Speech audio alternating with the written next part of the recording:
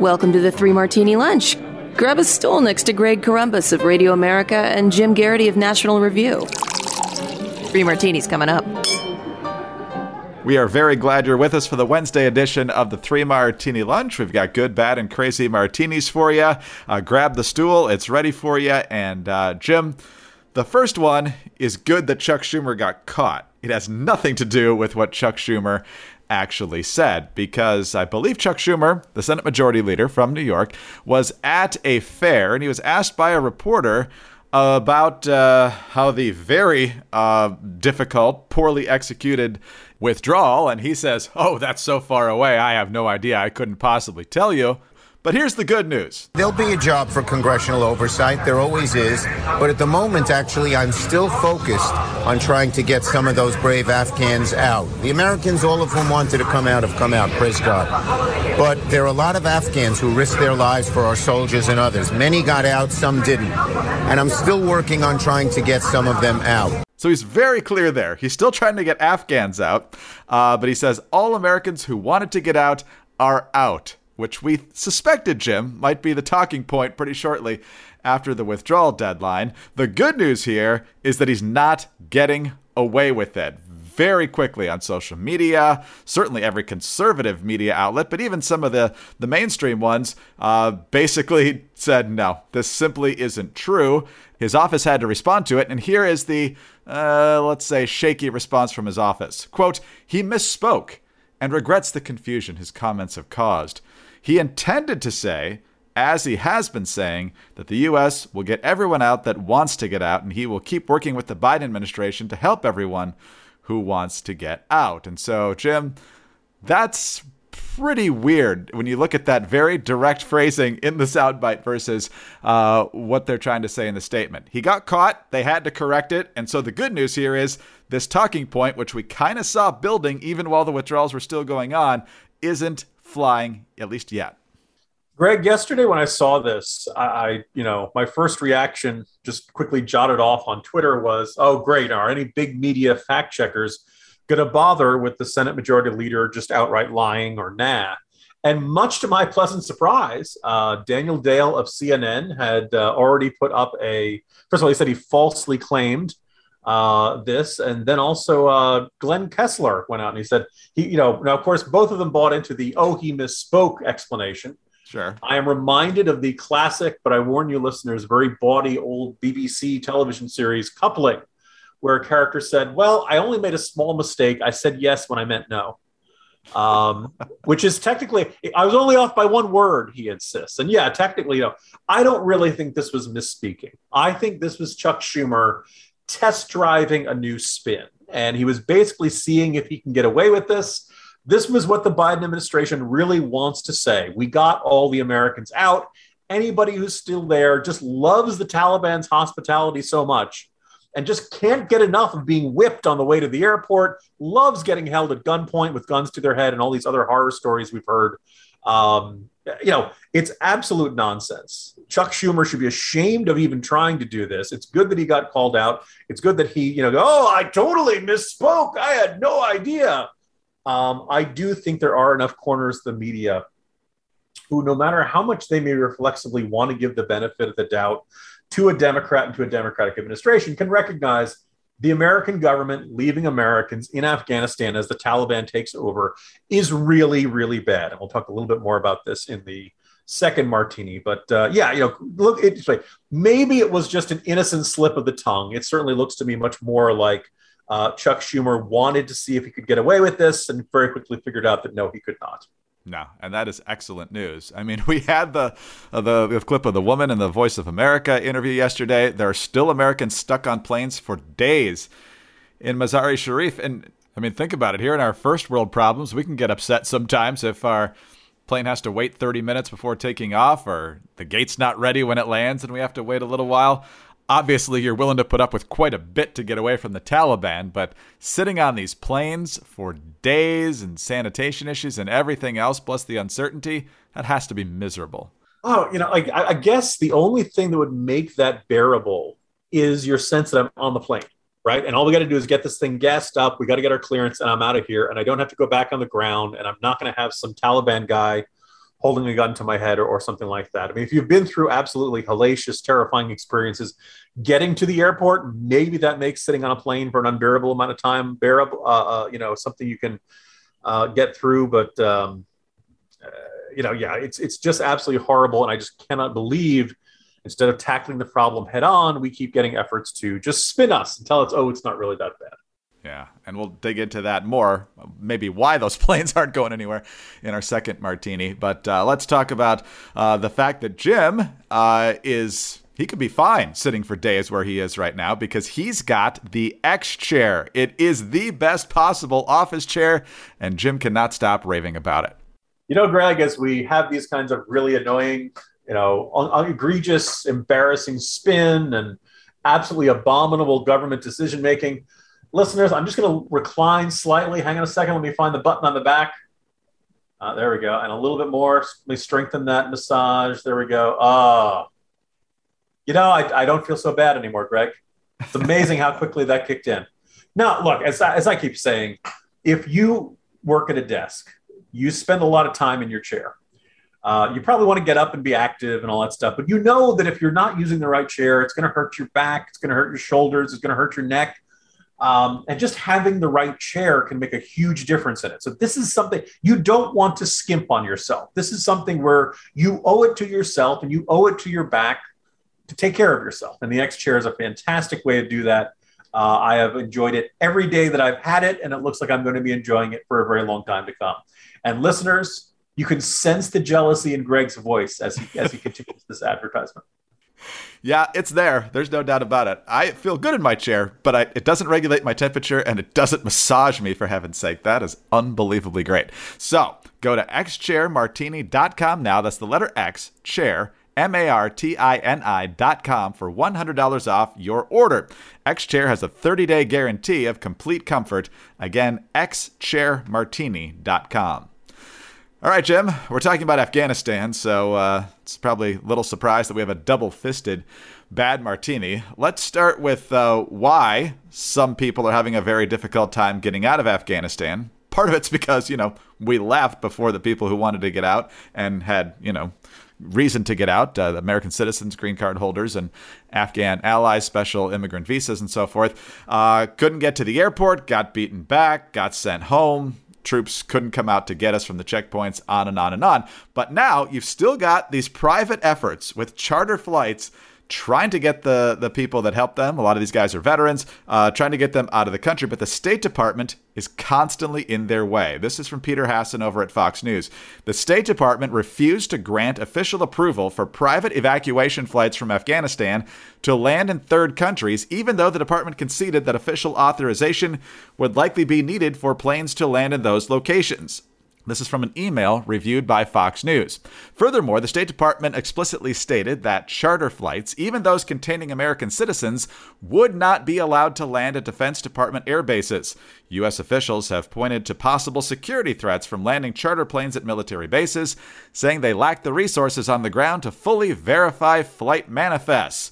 Well, there's more. Eric Montalvo, who organized a series of private flights evacuating those stranded in Afghanistan, shared that email and others with Fox News after his evacuation efforts were repeatedly hampered by the federal bureaucracy. A September 1st email that a State Department official sent to Montalvo underscores the extent to which private evacuation efforts have run into bureaucratic roadblocks. Quote, no independent charters are allowed to land at the military airbase you mentioned in your communication with Samantha Power. In fact, no charters are allowed to land at a DoD base, and most, if not all, countries in the Middle Eastern region, with the exception of perhaps Saudi Arabia, will allow charters to land. You will need to find another destination country, and it can't be the United States either. We'll get to the second half of this in just a moment of our double-fisted bad martini, Jim. But boy, the State Department, we were just told several days ago, doing everything it can, even after they left, to get people out. Sounds like they're doing everything they can to not get people out. Greg, I went back. This is the sort of scenario where every time there's some sort of, serious crisis, and in the case for this administration, a real embarrassment, the standard rhetoric is, we will not rest until we've solved this problem. And I went back and I found, yes, back on August 22nd, Jake Sullivan, the National Security Advisor, said, what we are doing every single minute of every single hour of every single day is working to create safe passage for all civilians, including the Afghans who work for us, to the airport, to get them on planes and get them out. And we are not going to rest until we have followed through on getting visas to all of those people and getting them on planes and getting them out of the country. Well, that was absolute garbage. They did rest. President Biden was up at Wilmington last weekend. A whole bunch of people did not get them. And of course, Biden had his famous statement of, if there's American citizens left, we're going to stay to get them all out. They didn't stay. They left a little early. This is utterly ridiculous. A lot of us don't see these sorts of things behind the scenes, and I'm glad that Fox News was able to kind of put some meat on the bones of what actual obstacles they were hurting. As I was describing, imagine if you've gone through those experiences of the Taliban beating people, the suicide bomber outside Kabul International Airport, the descriptions of, Taliban holding people's guns to their heads and, sending threatening messages and all that stuff. I am sure the attitude is just get me the hell out of here. I don't care where this plane is flying. Unfortunately, the plane needs a manifest, needs a destination, needs all that kind of stuff. And the State Department, which keeps saying, oh, we're working so hard. No, you're not. Clearly, you're not. If you were, you'd be saying, what do we need to do to make sure these things get cleared, not just at this, at Doha, to any one of these bases, that we can get them. Maybe there are certain planes that can't fly far enough to reach to a certain ones.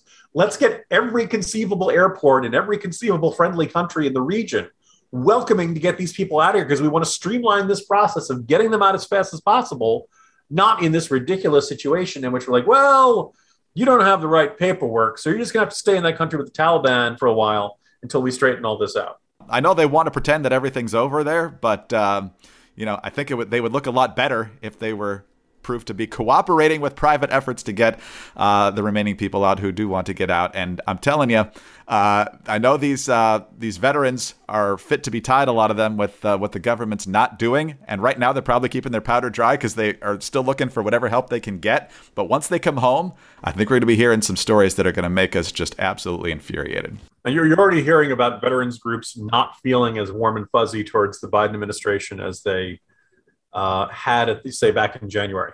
They really expected you may have heard, Greg, that President Biden's son served in the military.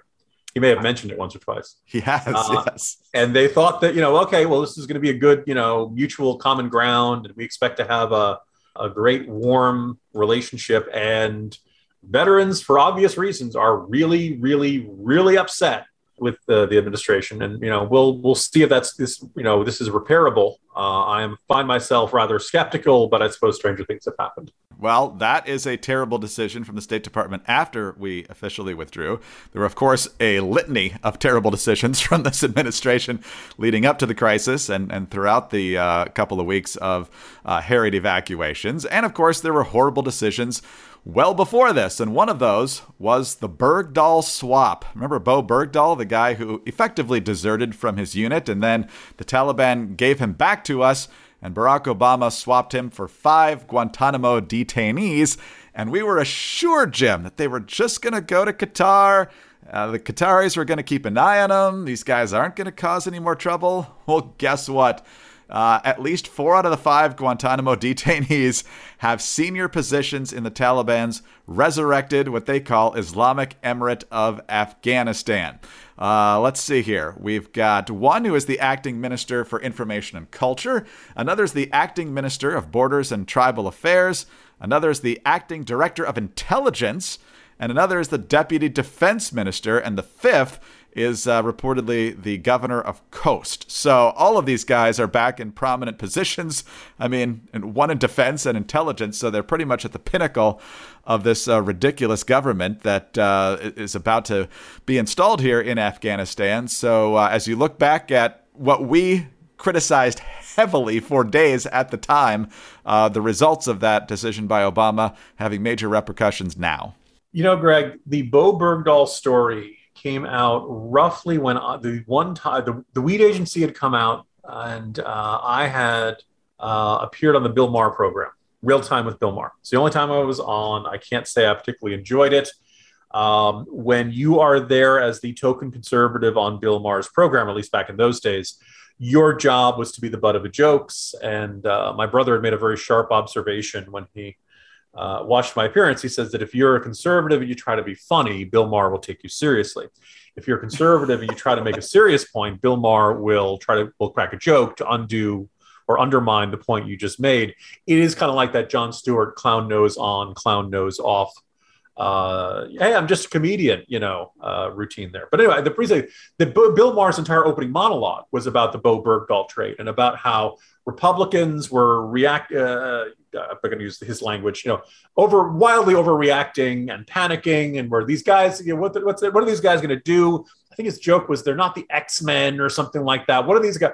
Well, what are these guys going to do? They're going to end up in a Taliban government on the 20-year anniversary of 9/11. That's what they're going to do, Bill Maher. And the other thing is, remember also at that time, we kept hearing Bill Bergdahl is one of our guys. And, he was, he served with honor, I believe was one of the terms that either Obama or one of the administration people had said. He was a deserter.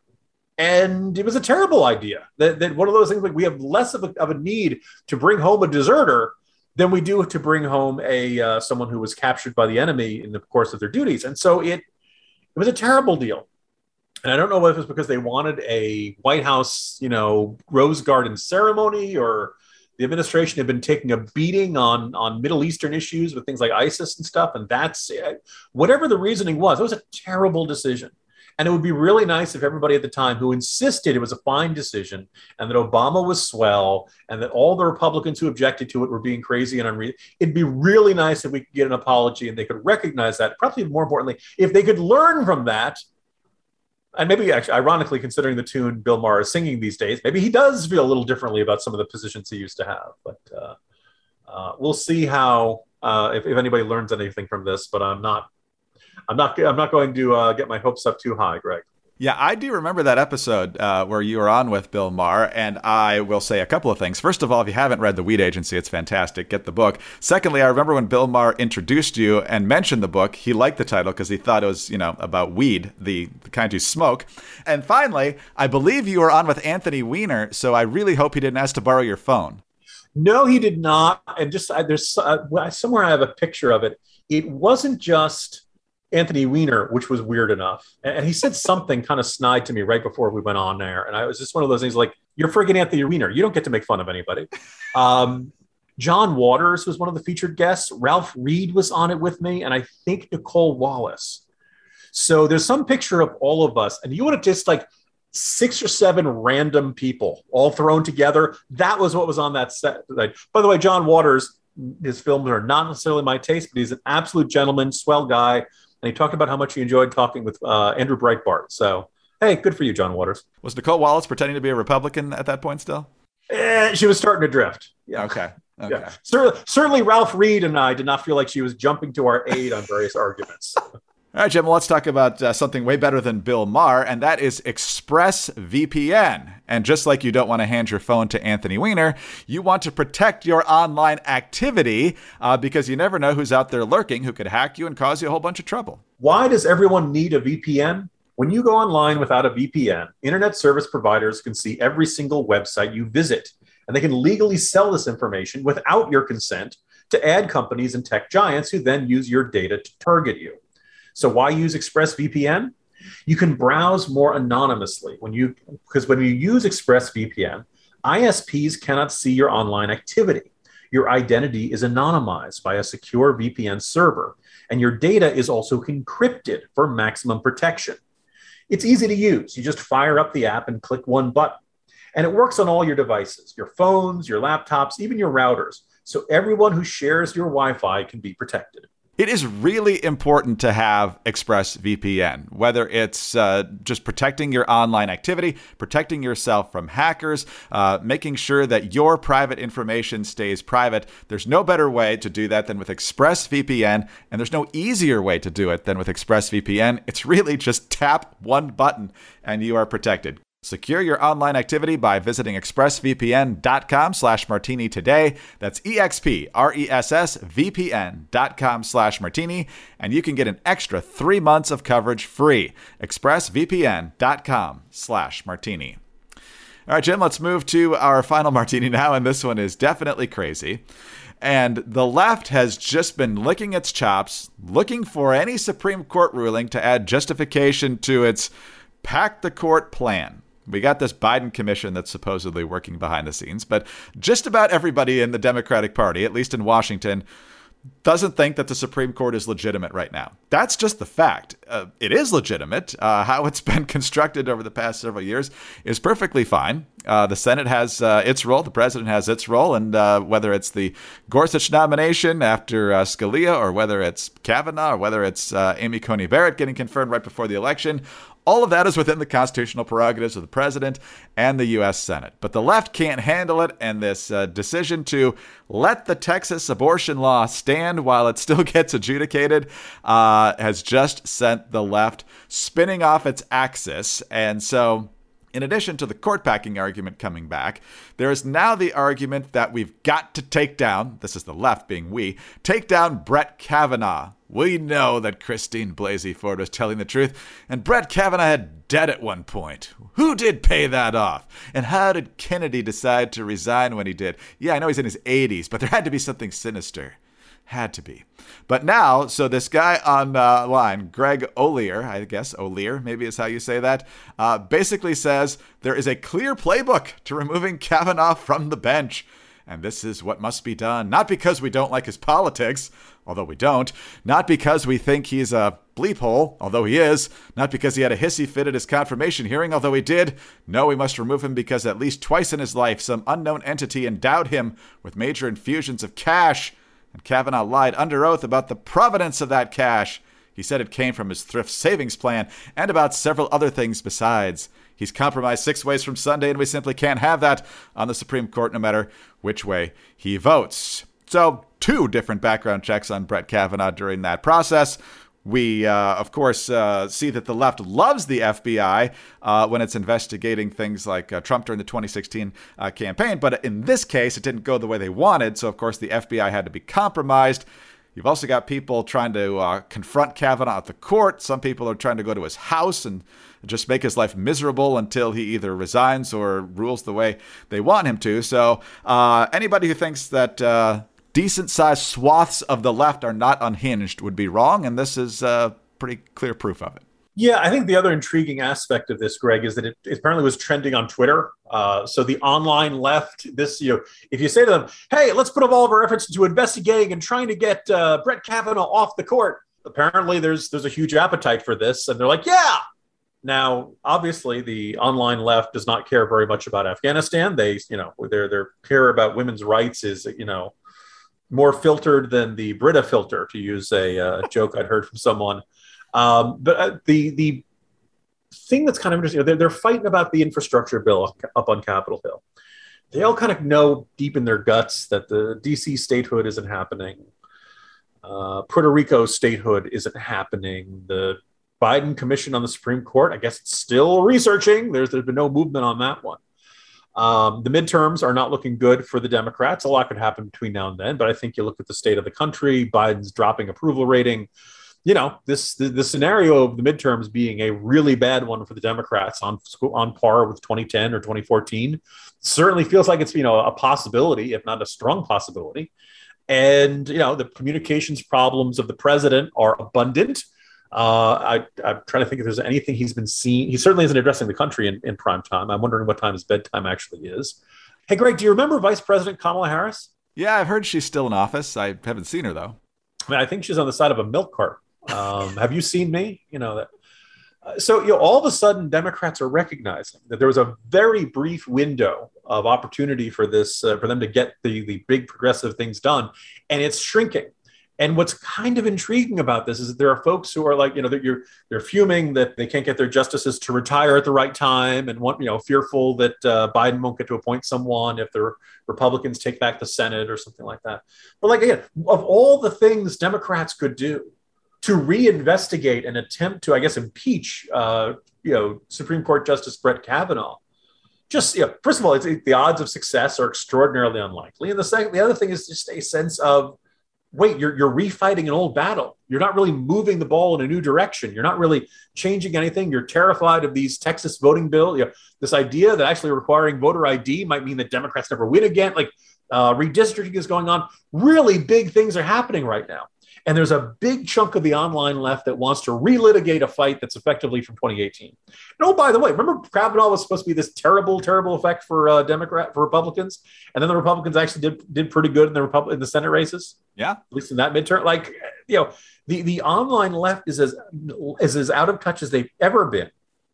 And I think it's a real danger for the Democrats if they get lured down this path of, let's do this, instead of keeping their eye on the ball and what changes can we make that will maximize our opportunities for success in the future. They're not thinking of that at all. They want to refight old battles. And so it's crazy, but I guess this one sort of has a good aftertaste for this, because obviously, look, Brett Kavanaugh is not going anywhere.